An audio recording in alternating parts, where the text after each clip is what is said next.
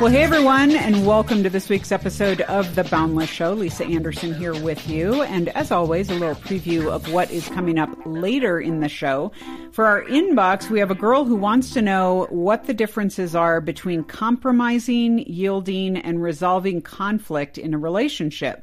So especially as she has this conversation with her boyfriend, who is kind of like, leading into marriage, she has some concerns about what that looks like for each of them. So Counselor M.T. Wilson is going to address her questions.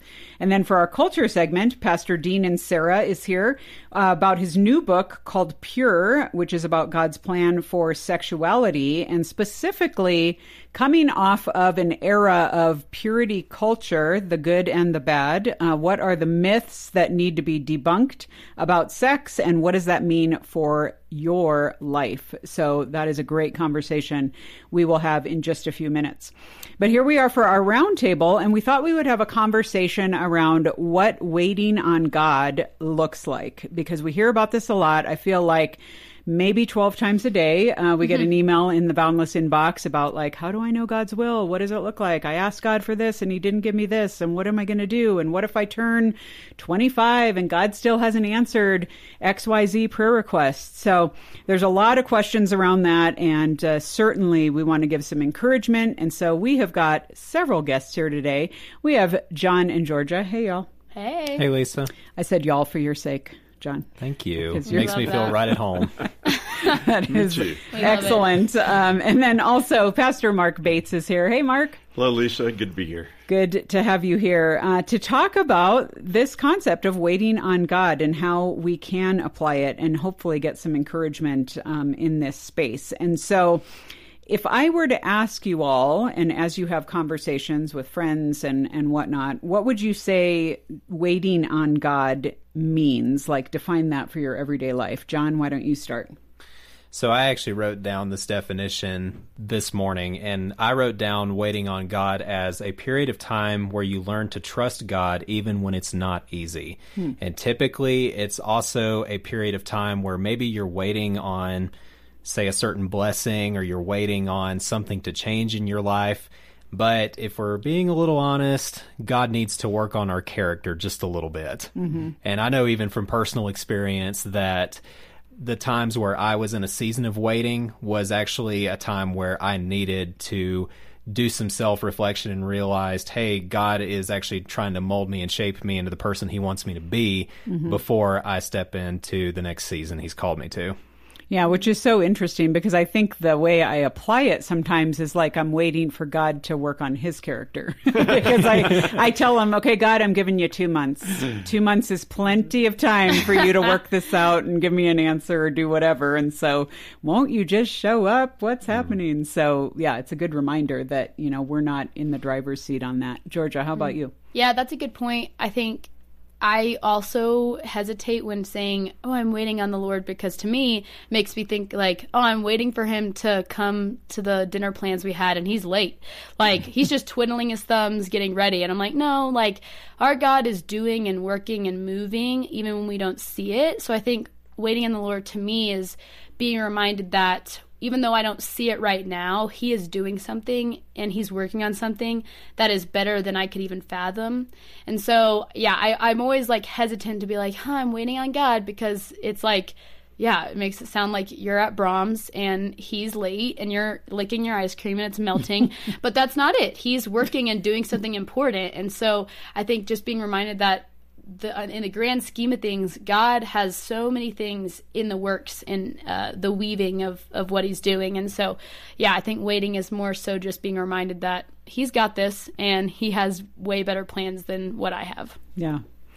All right, Mark, you're the pastor here, so you give us the definitive answer. The definitive answer. Then, let me correct you Then we all. can just be done with this whole conversation. So. No, I love the answers, because I think, waiting is an act of faith. But in that, the thing I would add is also an acknowledgement that things are not the way they ought to be. That we live in a world that is broken. We live in a world that's full of hurt and heartache.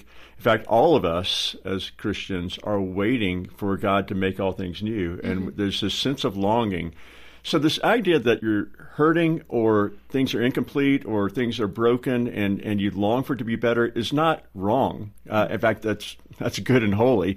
So acknowledging the pain, acknowledging the brokenness, just like we see throughout the Psalms, the word wait shows up a bunch. Mm-hmm. And it's an acknowledgement that things are not right, and we're longing for that day that God will make it right. Mm-hmm. Mm-hmm. So let's talk a little bit about what are some of the things that we feel we're waiting on often. Because I think, Georgia, as you were talking, I was thinking to myself, well, the one person who's not really waiting is God. I mean, God pretty much knows what's up and what the plan is and whatever, but we act like, we are waiting because we don't have a complete picture, the picture that God himself does. Mm-hmm. And so, he can have the perfect amount of chill in any situation. But meanwhile, we have to trust and have to walk forward, sometimes with just that one step at a time. That's all we have. So what are some areas of life where you in particular have had to walk this out?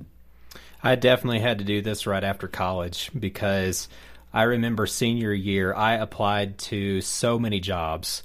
It felt like as if that last half of the last semester, I was going to class, maybe spending a little bit of time with my friends, and then applying for jobs. Mm-hmm. And one door after another kept closing, even into the summer. Mm-hmm. It was just relentless, to a point that I got extremely discouraged. And I actually had a friend who was a neighbor pull me aside, and he brought me into his home. And he actually had not even heard my story, but he was a man of deep prayer and still is. I love this guy.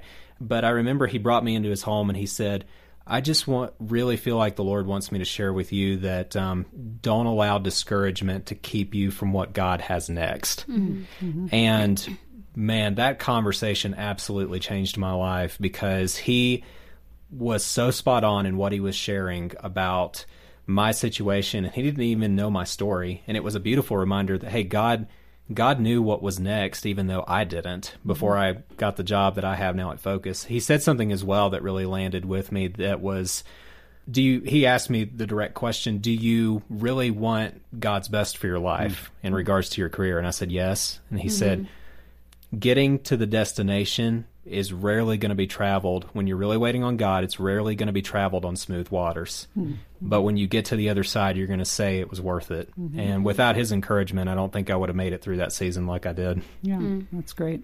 Yeah, kind of similar. I will say I think post-grad or being a young professional is just kind of a weird time, because you think that you're all going to take the same ship to the same destination, and then right after college, everybody gets on a different sailboat, and you're like, all of a sudden, oh, okay, so we're not going west together? Weird. Okay. And that happened to me. I started applying for jobs, I remember, in June of 2021. And I applied for jobs all the way up until May of 2022. So no, it's 2022 now. So whatever that time period was. All that to say, I had been applying from the beginning of my senior year to the end of it, and I had applied probably upwards of 70 jobs. I was on LinkedIn, y'all know the grind, and it was tough. And I kept getting all these no's, and I just wanted to go to California. I wanted to be in the film industry, and I just got all these no's, and I was like, okay, well, this is exhausting. Awesome, God. So nothing going to happen here. Cool. And then I went to camp, and I really just prayed, and I was like, okay, God, I'm going to take a rest from this job hunt, and I'm going to see what you have for me at camp. And I just, really dug into that. And the whole time I was just, kind of worried and anxious for the last week of camp, because I was like, after that, I don't have anything to go to. I'm not going to school. I'm not going to a job. I'm not going to an internship. After camp, I'm going home to live with my parents. And I was like, that is kind of scary, because I think post-grad there's a lot of pressure. But it was just one of those things where I was like, okay, well, Lord, if you're gonna take me home, I'll go home, if that's where you want me to go. And it just worked out to where I became a substitute teacher through a man that I had nannied. He worked for the school system in my hometown, and he had called me up, and I was literally did not have a job. He called me up a week after I got home and was like, we need subs. Do you want a sub? Interviewed, became a substitute teacher. And then I applied for a job at Focus, because a friend of mine worked at Focus and was like, you should just apply. And it all worked out perfectly. All the while, I was just like, God, like, I'm not a teacher. That was not my degree. I was like, God, I applied for Focus on the Family. I'll be completely honest. Didn't know what it was. I was like, this is brand new to me. Okay. And I applied for all these things. And then lo and behold, I got to minister to the kids in my class. And that was really cool because I got to see a lot of life change even in the 2 months that I was there. And then I got the job at Focus, and I was able to leave right when the 9 weeks ended. And so it was kind of a perfect transition for their new sub to come in. So it just all worked out, and it worked out way better than I had planned. But it felt like a horrible waiting season. But really, now looking back, and it was only 10 months ago, looking back, I'm like, oh, that's so awesome. Like, God had it so much better than I had. And if I had had a job, I wouldn't have met those kids in my class, and I wouldn't have been able to minister to them, and I wouldn't have come here. And so it just all worked out. And I know that that's a big struggle for postgrads, that they think, if I don't have a job in May, then I'm a failure. But that's not the truth. Yeah. Yeah, it's interesting you say that because you talked about like, and that was 10 months ago. And I feel like my own story on the job front was like, really, I mean, you guys have heard me say this on Boundless before, like kind of 10 years. So I think, a lot of people will say like, okay, I can hang in there for 2 months or 5 months or 10 months. But I really went back and forth. And I feel like there was this season of, or we tend to make it out to be the in-between times are just wasted time. We think we're going from destination to destination and everything else is just filler. But sometimes God, I think, will use, it's not just dead air. It's not like God saying, no, all of these portions of your life are just wasted or whatever. I don't know. I mean, Mark, I would love to get your thoughts on, I think even in Christian culture and even in churches today, we see so much about like, there are leadership seminars and all this like, find God's will and maximize your impact and all this kind of stuff. And it kind of sets people up to think that if they're not doing something amazing, they're not doing anything. Yeah, I think there is a way underappreciation for the ordinary and that so much of the Christian life is ordinary. And just the whole idea of waiting, you think about David in the Psalms, he's told by God as a very young man, maybe a teenager, that he's going to be king. It's years. It's years in caves. It's years fleeing for his life. It's not months, it's a long time. And that's why, I'm sure that's part of why he was like, where are you? And waiting. And so I think a lot of times we're looking for that spectacular thing for God to do. But the question is, what are we waiting on him to do? And I think for us, we're waiting for him to do what he's promised to do. And oftentimes we put things into that category. Well, I'm waiting for God to provide me with that killer job that I'm going to have that global impact. Well, I can't find that verse in the Bible where he's promised that to you. Or that he's waiting for a spouse, or people are waiting for a child, or people are waiting for whatever it may be. And so the question is, are we waiting for God to do what we want, or are we waiting for him to do what he promises? And here's where it goes back to, do we trust God's wisdom more than we trust our own? And I'll just say, God and I have conversations all the time about the way I think he ought to do things. He and I frequently have disagreements. And you think about that. I mean, we all do, right? The sheer arrogance of that, because God, we know, is all-knowing. He's all-wise, and he adores you. And yet, I'm thinking, God, you're not handling this right at all. I mean, I can think specific instances where I'm looking, I go, I just wouldn't have done it that way. And yet, if I really believe that he is God and that he loves me, then waiting is that patience that he's going to do what he's promised to do, not what I think he ought to do. We don't want God limited by my wisdom. That would be tragic. Well, and doesn't it seem, I mean, I think that's so often because we equate the right decision with whatever is going to bring about the most ease and the most comfort. So it's like, clearly God's going to be behind what is going to make my life easy or what's going to be, and sometimes it's just like, no, this is like in my wisdom, the worst outcome possible, but trusting that God is doing something in that is absolutely where that is. So, okay, well, what do you guys do how do you reconcile yourselves to waiting on God, but also taking action. Because again, we can't just sit around. We can't be like, okay, well, God is God, and so what I need to do is just sit with a bag of Cheetos and wait for him to shove me off the couch. Okay, so what does faithfulness look like in an everyday walk in any of these areas of life? I wrote down this verse from Psalm 37. It says that the steps of a good man are ordered by the Lord. And to reiterate what you just said, it does not say the sitting in front of the television for 6 hours a day is ordered by the Lord. It says the steps of a good man. I think that's a newer version, though, John. You just haven't looked at it yet. Okay, that's okay. But to go back a little bit on my story, part of what helped me kind of come out of that season of really deep despair is I actually was able to take 2 part-time jobs while I was waiting for a full-time one. Mm-hmm. And it was something that just got me out of the house. It gave me a reason to do stuff beyond just hoping for somebody to call me back to a job I had applied for. And what was amazing is I was able to make some beautiful memories with my family because I was working with my dad. I was also doing some sports announcing at the time.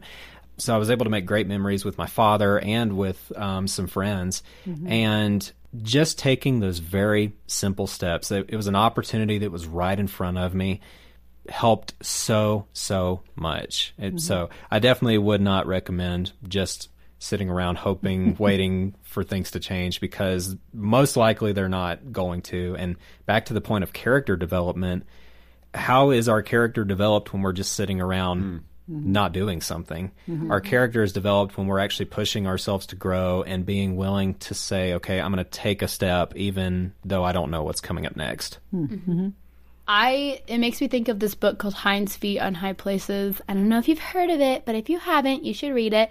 And the main character is named Much Afraid. And the biggest thing is that she lives in this town where everybody, makes fun of her because she's lame, and they make fun of her, and she doesn't fit in. And God, the Good Shepherd in the book, says, I want to take you to high places, but first you need to walk through the valleys and the oceans and all of these things. And the whole time she's like, well, why can't you just take me to the high places? Why can't you take me there right now? And he's like, well, because I'm working on you. There's things that you have to grow in. I'm trying to bind up those feet to make you strong so that when you go to high places, you can dance with me and all those things. And so, I think that's the point of waiting, in a sense, is that you don't just get to sit around and twiddle your thumbs. You have to actually put in the work. And whether that is prayer, or whether that is by working, or whether that is going out and meeting people, if you're, looking for a spouse, I think that's a funny one where a lot of times the ladies are like, I just don't know where all the nice men are. And I'm like, but have you talked to any of the men at your church? And they're like, no. I'm like, well, that's your problem. That's your problem, girly pop. You gotta go talk to them. So I think that's the thing. If you're waiting on certain things, but you're just sitting at your home and not participating in the things that you want to see change in, then they're not going to happen. And that doesn't mean that the Lord doesn't just give blessings, but I think that we get to be a part of them as well, not because we are good or worthy or able to make those things happen, but because our God has invited us into the story through our Savior, Christ Jesus. Mm-hmm. So I think there's an importance of working and being prepared for what's next, for what he has us for. So that's what it kind of made me think of. Mm-hmm. Yeah, and so I think being faithful where you are is a huge part of it. And so the Bible does not commend laziness ever. Mm-hmm. And there's a diligence there. And so what does it mean to be faithful in this particular context, this particular moment? But also, if you feel like God has given you a burden for a particular calling or something, like you said, there are active steps you could be taking as far as improving yourself and being ready for that day when the opportunity does come. I'm sure for you, Lisa, during those 10 years you're waiting, there are certain skills you're improving on over time. And so, if you feel like God's calling you to do a particular thing, well, begin working on those skills, begin testing them out, begin pursuing those opportunities. But you can do it. Here's the cool thing is you can do it without fear of failure to some degree, in this sense, that if you're pursuing it and you're doing it to the glory of God and you fail, what have you lost? Mm-hmm. I think we're so afraid of failing that we don't try. And so try. What's the worst that can happen? God's still going to love you the next day. Yeah. Mm-hmm. So how can we help start rescripting this in our communities, in our friend circles and whatever, where I think too often we're taking a script from whether it's the culture or what we've been told, for example, marriage, for the young adults who are listening who are like, oh, I wish I were dating. I wish I could be married. And they're thinking okay, well, my friends, by 25, we've all decided we better be married or we're behind or we're whatever, when the world has kind of scripted out the assumptive processes or what you should be doing by now, or, yeah, I shouldn't be just in this job, or my friend has 3 gigs on the side, or my friend's now in management and they're only 28, how do you guys reconcile yourselves to trusting in the midst of the comparison game in the culture? So it's funny you bring up the relationship question. I am probably, as of right now, because I'm not dating anybody, I probably get that question from people who mean really well, but I probably about once a week, I'm getting that question. That's exhausting. In some way, shape, or form. I even went to a family event earlier this summer, and it was a wonderful event.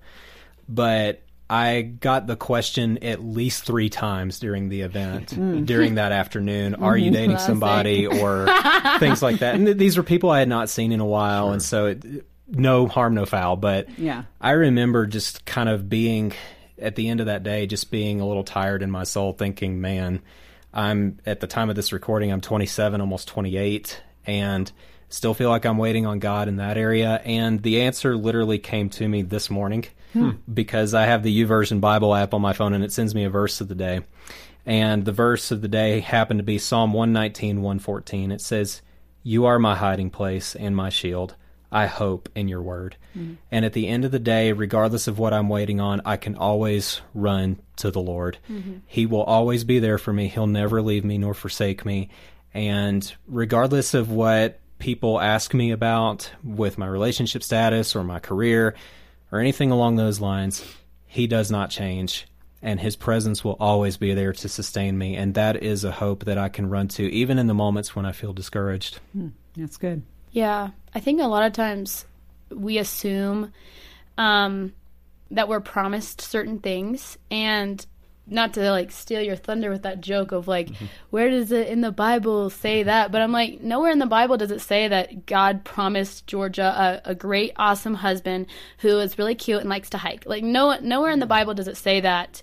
It also doesn't promise that Georgia is always going to be happy and have a great time and enjoy her job and going to make this amount of money. It never promised any of that. But what it did promise is that I'm going to be able to follow my Savior, and that I'm going to be able to share the gospel because that's what he's called me to. So I think just being reminded of the fact that he has good promises and those promises will be kept.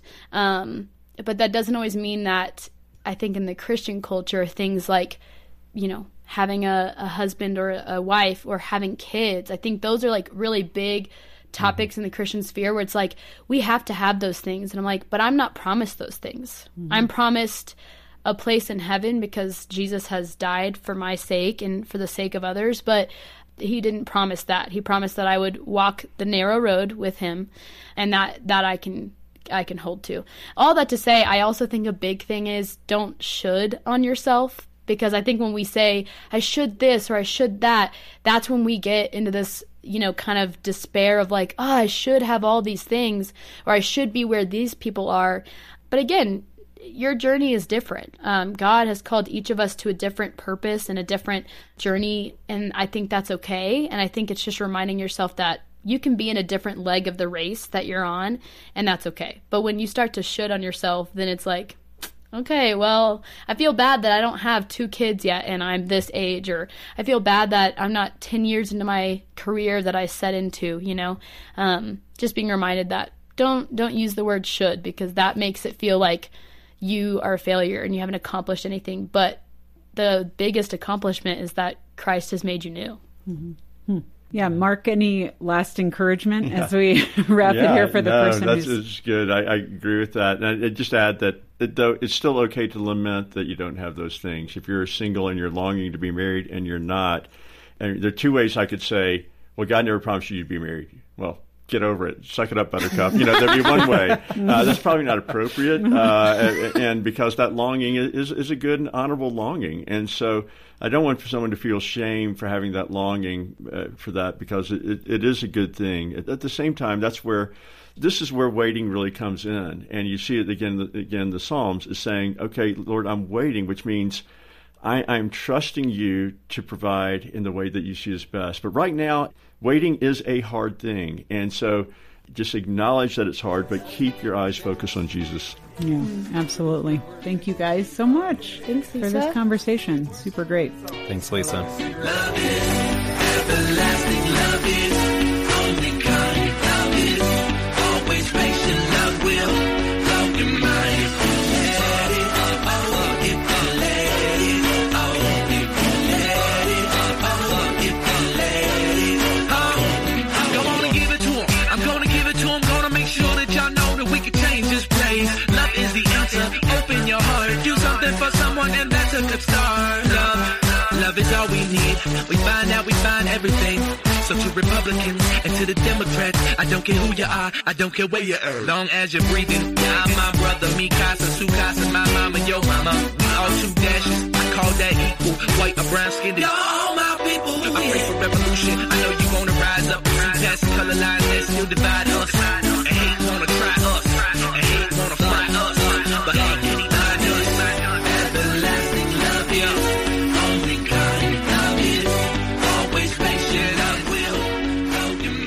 Well, folks, we are here for this week's Culture segment, and I have got Dean and Sarah on the line here to join us for a conversation around the topic of sexuality. And, some of you are maybe newer to the show and you're like, hey, I thought this show is for mostly single young adults. We shouldn't be talking about sex and sexuality, but we will. You know what?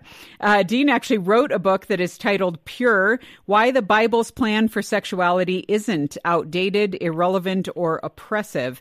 And Dean, welcome to the Boundless Show.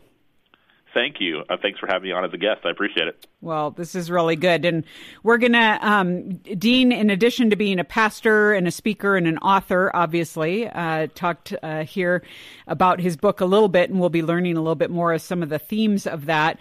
Currently pursuing a doctorate in ministry from Southern Seminary, and is a lead pastor of City Church in Tallahassee, Florida. He is married to Chrissy, and they have 3 kids. And before you tune him out, just because he's a married dude, he still has things to say.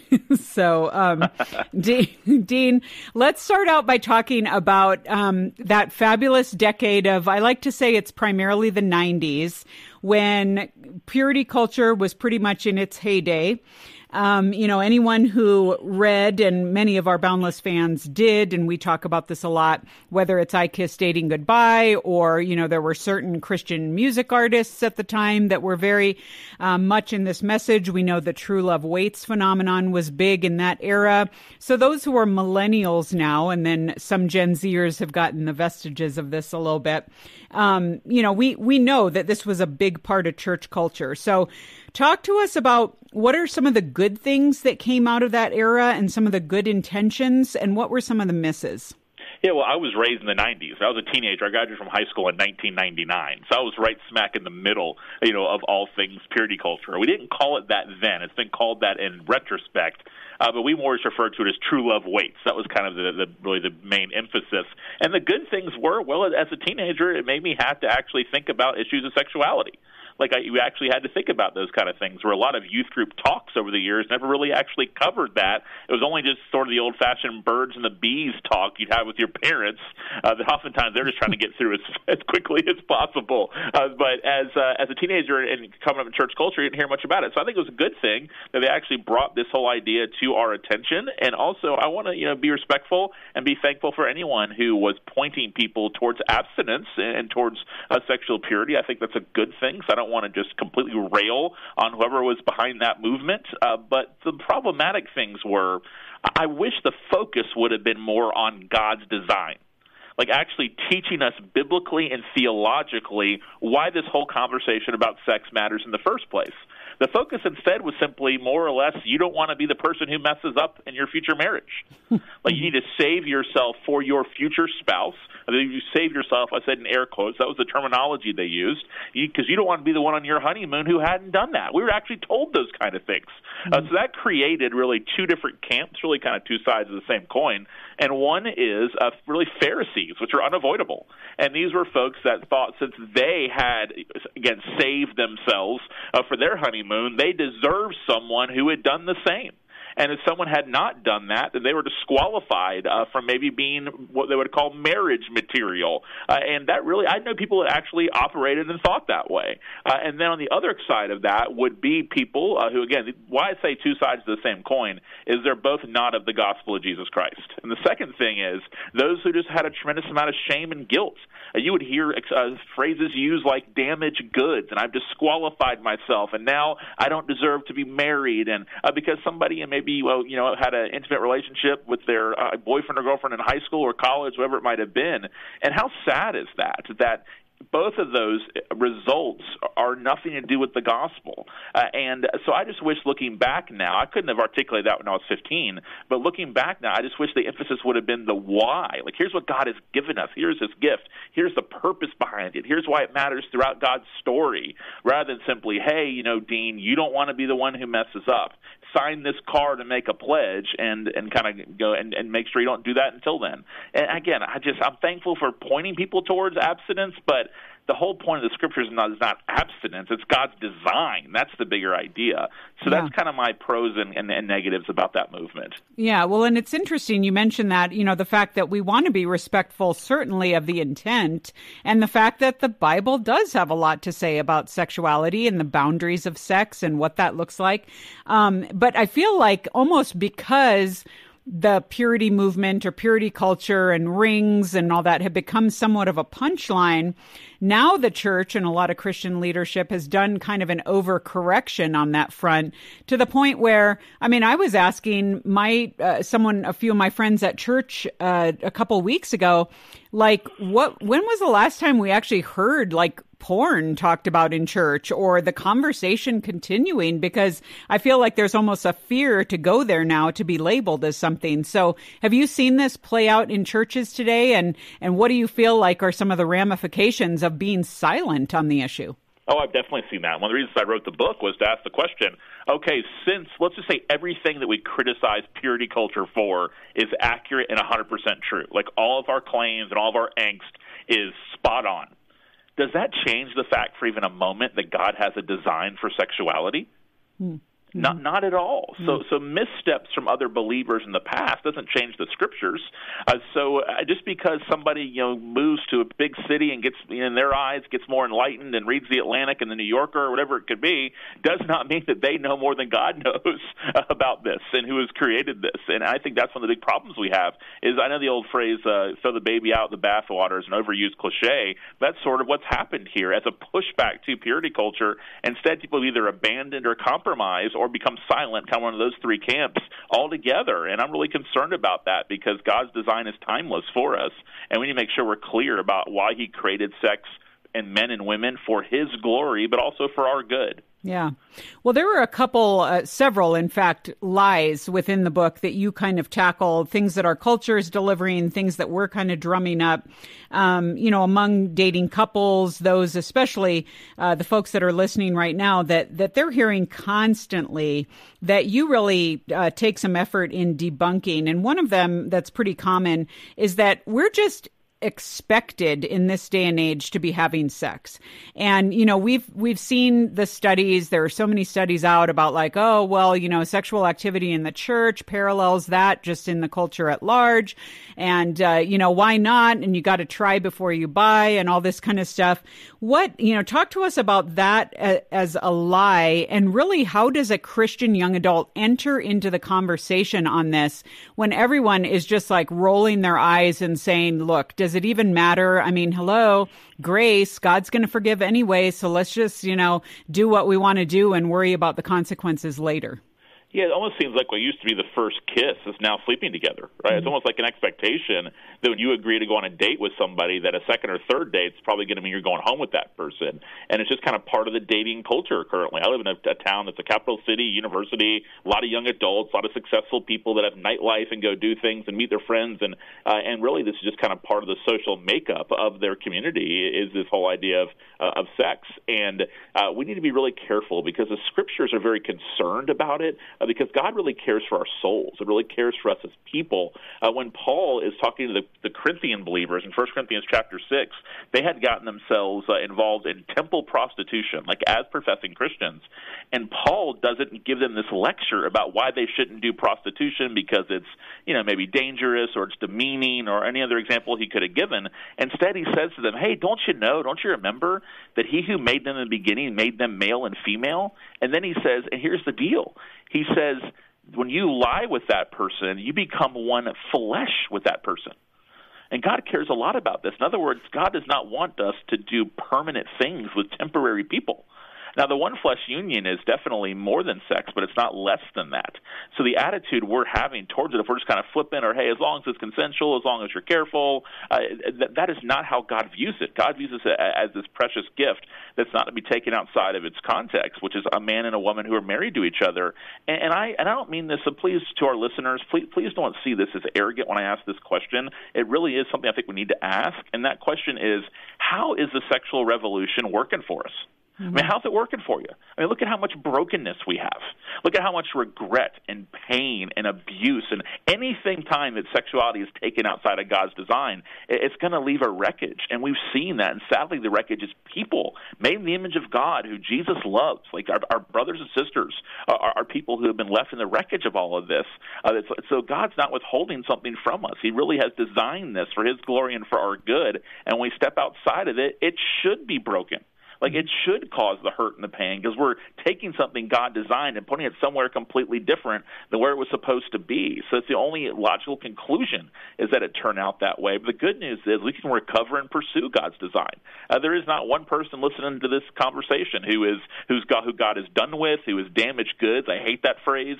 Who is lesser because of past sexual experiences. And we need to believe that together, that Jesus died for us and that we can recover and pursue by his grace what he has given us. It's not too late to do that. Yeah, I think it's so helpful, too. I'm always encouraging young adults to go out and talk to couples, in their 50s, 60s, 70s. Never once have I talked to an adult, a Christian adult, kind of in that generation who said, the one thing I wish is that I'd had more sex with more sexual partners. No one ever says that.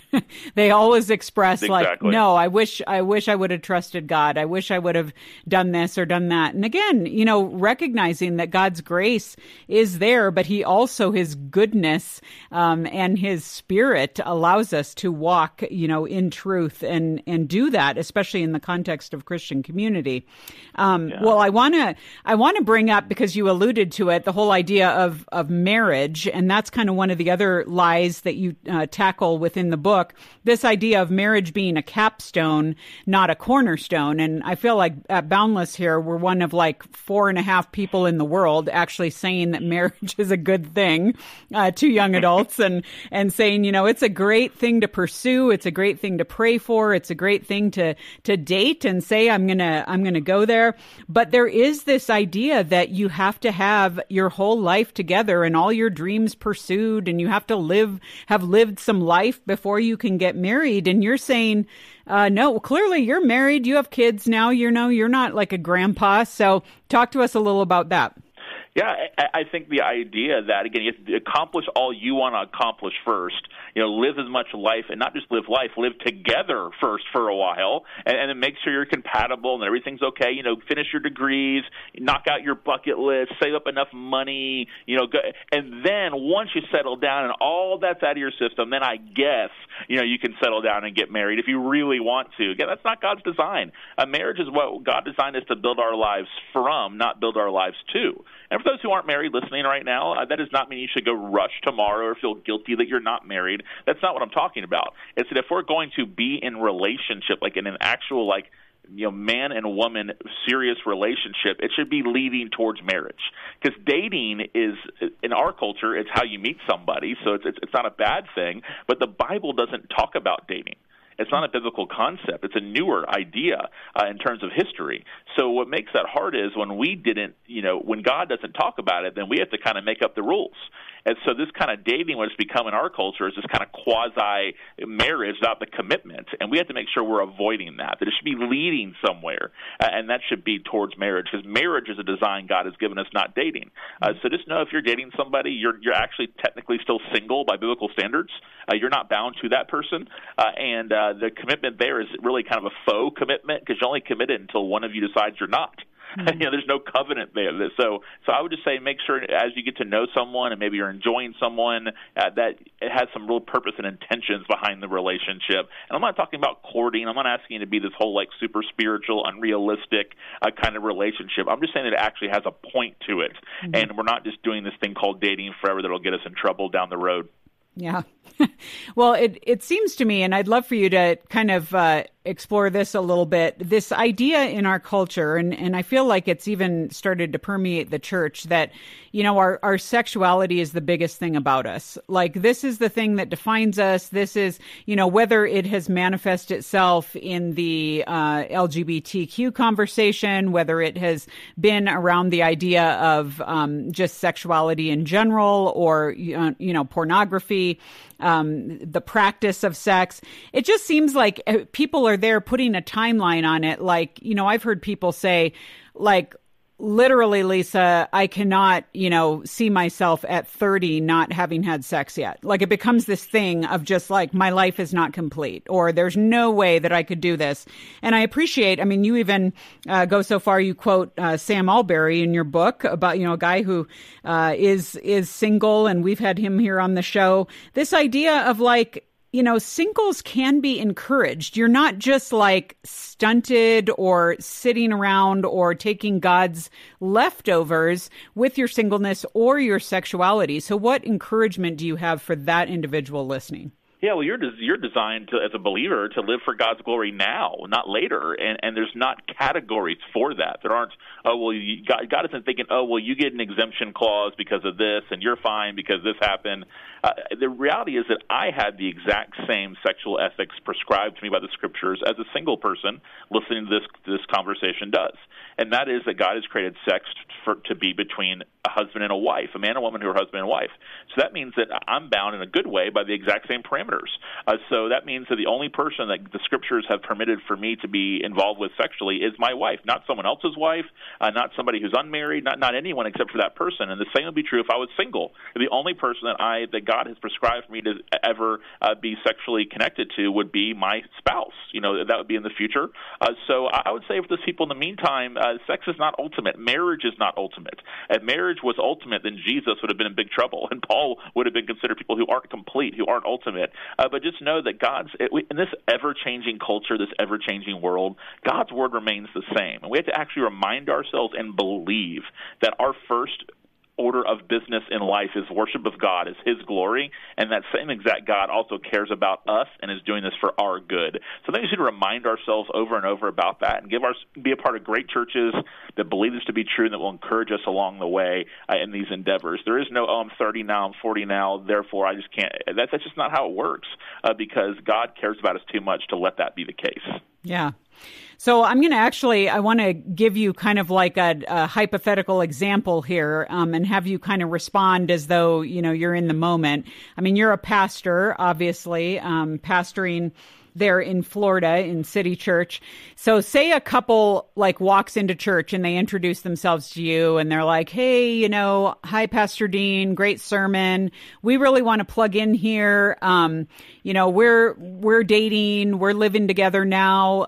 We can't get married yet. We're going to probably get married in the next 3 to 4 years because we have to save a lot of money and stuff. But man, do we really want to be involved in a church and plug in here and start serving and whatnot? So, just tell us what we should do. Like, what's your conversation? Yeah. Clearly they've shown their hand. Where do you go with that? you described every Sunday, not a hypothetical. Oh, okay. So it's almost assumed now. So again, we want to be heavy grace, and we also want to realize where these people are. They might not be Christians.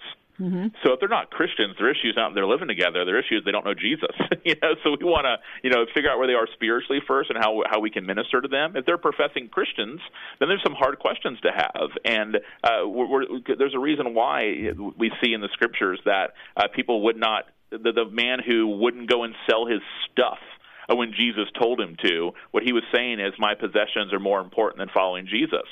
So if someone's professing to be a believer in Jesus Christ, a follower of Christ, and they're saying, we live together because it just makes sense or because we're saving money, you're saying that financial stability is more important than sexual immorality. That it's more important than your witness. It's more important than God's sequence of doing things.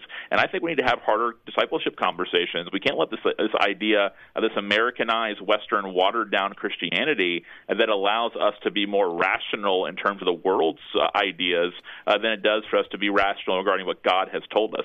So we just walk with those people. We're not going to beat them up. We're going to encourage them to if they're in a serious relationship, to actually pursue marriage sooner, get them some mentors. We want them to be part of our church family, not run them away. So we're just going to get them mentors, get people in their lives. We're also going to tell them the truth and lead them through that and encourage them maybe even to move their wedding date up. Far too often the wedding is a bigger concern than the marriage. Mm-hmm. All right, so we got to talk about that too, about the idol that wedding culture has become in our world as well. But the big picture idea is we're going to walk with these folks, get them mentors, and have conversations about why this matters and why it's a big deal in their discipleship and their witness for Christ. Yeah, and I feel that's so good because it's who wouldn't want to know that? I mean, again, to think that people in a church community care enough to speak the truth and to say, we're going to help you through this. We're going to show you the way. I mean, I think it's so such a cop-out, when churches say, well, they're just not there yet. Let's enfold them in the life of the church, or let's just kind of, loosely saying, tell them what they want to hear, and then maybe later we'll address this. And I'm like, no, I mean, at its core, this is a trusting God issue. I mean, this is something that, like you said, Dean, is very much a discipleship issue. And I think that's really great and really healthy to say, hey, you're in church for a reason. We're going to do this in community, and we're all growing in some area of our lives, and we're all needing correction in some area. And I think that's so great. Though I do think, I think it would be very helpful. I've often thought this, what you should do? You got to mobilize the grandmas.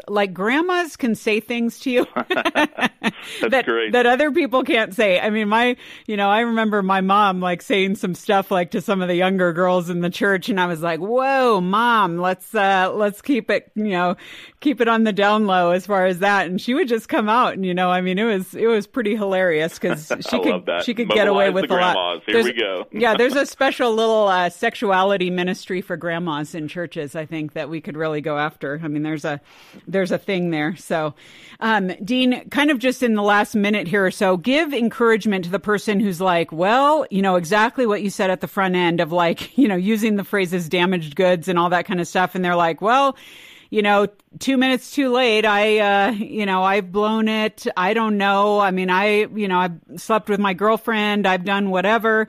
I don't really know where to go from here. What would be your direction to that person?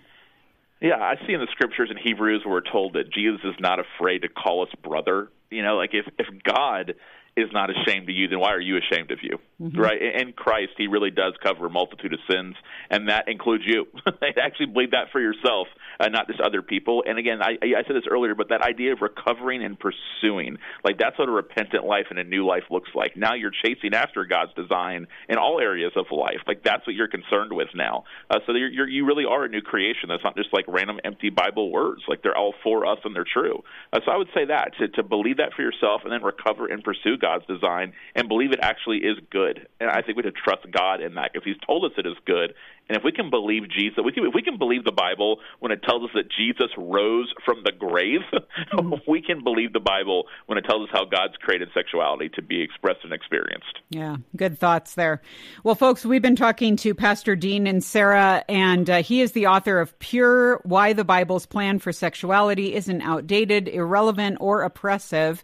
And heads up, we want to make this book available to you for a gift of any amount to Boundless. If you go to boundless.org boundless.org. Just search for 759. That's this week's episode. You'll see the book cover there. Just click on it. You can give a gift in any amount to Boundless for the work that we're already doing, and we will send you a copy of Dean's book as our thank you to you. So again, the book is titled Pure. Go to boundless.org, search for 759.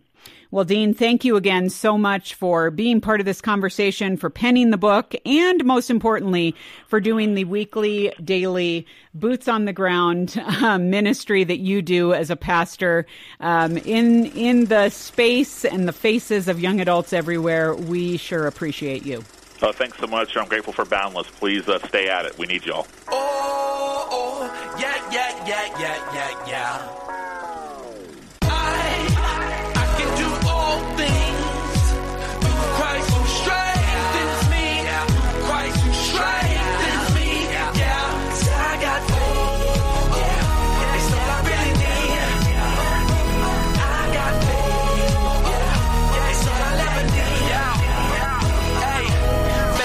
Substance of things hoped for and the evidence of things unseen. But I understand that you cannot comprehend how I will put faith in something I can't see. But think about it, you breathe in, you breathe out. That's air, it's no doubt. In and out in your mouth, you can't see it. I trust what they say, he's not in the grave. Rose on the third day, best believe it. It might take some time for you to change your mind. You might be on your deathbed, might be on your last leg. And you will ask the question, how did I get here? Where am I going? When my heart stops, but you should figure that out way before then. Cause time is your enemy and death is his friend. And you can live your best life right here, right now. Fall into the arms of your Father and he'll show you how. I can all things, Christ strengthens me. I know you can do Christ strengthens me. Yeah, 'cause I got faith. You got it. Well, hey, everyone. We are here for the inbox portion of our show, and we get to welcome one of our fantastic counselors, MT Wilson. Hey, MT. Hello. How are you? Well, I'm doing okay, and it's always good to hear your voice and get one of our counselors on a call or on this segment. Yeah. Because we have so many listener questions, and you have the opportunity to answer the one today. And so I'll go ahead and just jump in because they put it in their own words. So our listener is asking, what's the difference between compromising, yielding, and resolving conflict? Can compromising and yielding be involved in resolving conflict? My boyfriend's concerned that if he yields too often, including after we're married, then it might start to affect him negatively and thus harm our relationship. I'd like to do what's best and help both of us in our relationship. Yeah, so that's a great question. First of all, I'm going to split this up a little bit. Resolving. Yes, we all desire to resolve conflict. So absolutely, that we want to come to a decision. That's what resolving is, coming to a decision. The other two things I see as more pathways, possible pathways to get there. Okay, so one pathway to resolving is a compromise.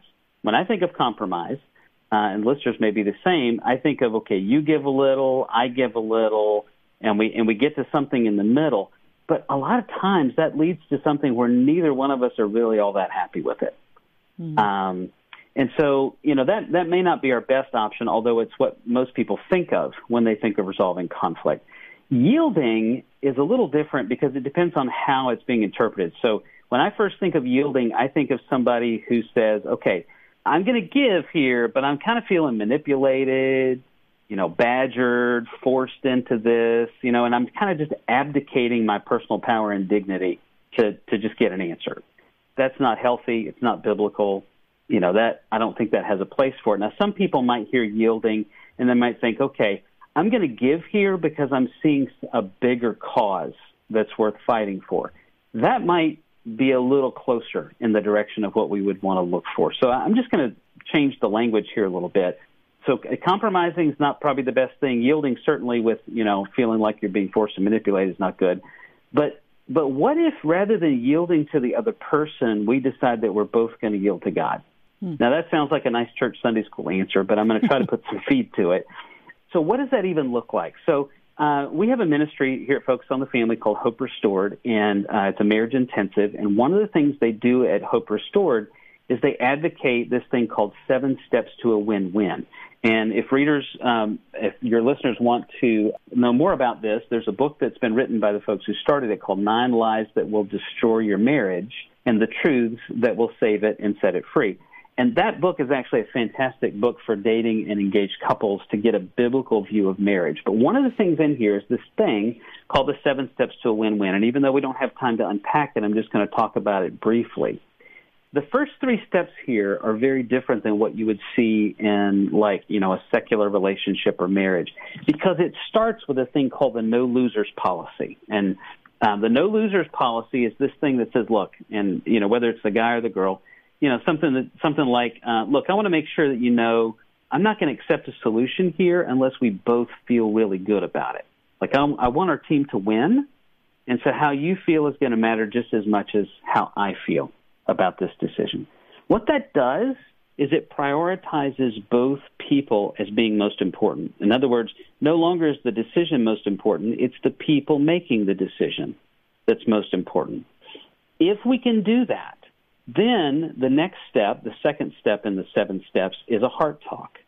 And again, I don't have time to unpack that, but usually when we make decisions, we're thinking about the data and the circumstances on the surface, and that's what leads to a compromise. Because if I don't know the why behind why you even care about this decision, then I don't have the ability to advocate for that. I'm only going to advocate for me, and that leads to a compromise. But what if we had a process to be able to get below the surface and listen to each other about what our feelings are about this decision, and even more so what our fears might be about the decision, or what our real desires and longings are beneath that. That's where the real richness of a win-win can come from, is that if we have a process that I get to understand that you feel left out in this decision, let's say we're talking about going to Thanksgiving with, family or whatever, as a couple, and I know that you feel left out and you want to really feel important, and you find out that I don't feel good enough in making this decision and coming up with a good decision, but I just really want partnership, then we can come up with possibilities that prioritize your feeling important and my desire for partnership. And so, again, it's unpacked in the book, but if we can have a heart talk that gets us beneath the surface of the data of the decision to be made, then we have the ability to not only know each other better, but the third step of praying for unity, where we can come before God and say, God, we don't have any idea what this decision is going to be. Like, we don't have a clue how we're going to bridge the gap here, but you do. And I even have the ability to pray for my girlfriend, fiance, to say, she really has a fear of being left out and really wants to feel important. And I have this desire, this struggle of not feeling good enough, and I just want partnership. God, help us to figure this out. And now, as we move forward in the other steps to come up with ideas and brainstorm ideas and evaluate them and ultimately make a decision, the goal here is focused on unity, not the best decision. And the Bible doesn't ever say relationships, including marital relationships, will always make the best decision. Like, that's what you always got to advocate for. It says we need to pray for unity.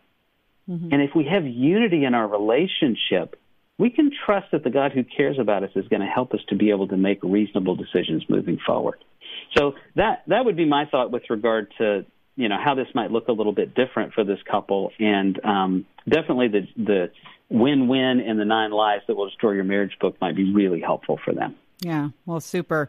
Yeah, thanks so much for that insight, MT. And it's just always good to get that perspective and realize that there's a lot of stuff pre-marriage. There are resources out there for marriage that pre-marriage can be super helpful as well. And I always like to say, relationship principles, you can take them into a lot of things, like your friendships, your relationships with your family. It doesn't just have to be for daters only. So awesome.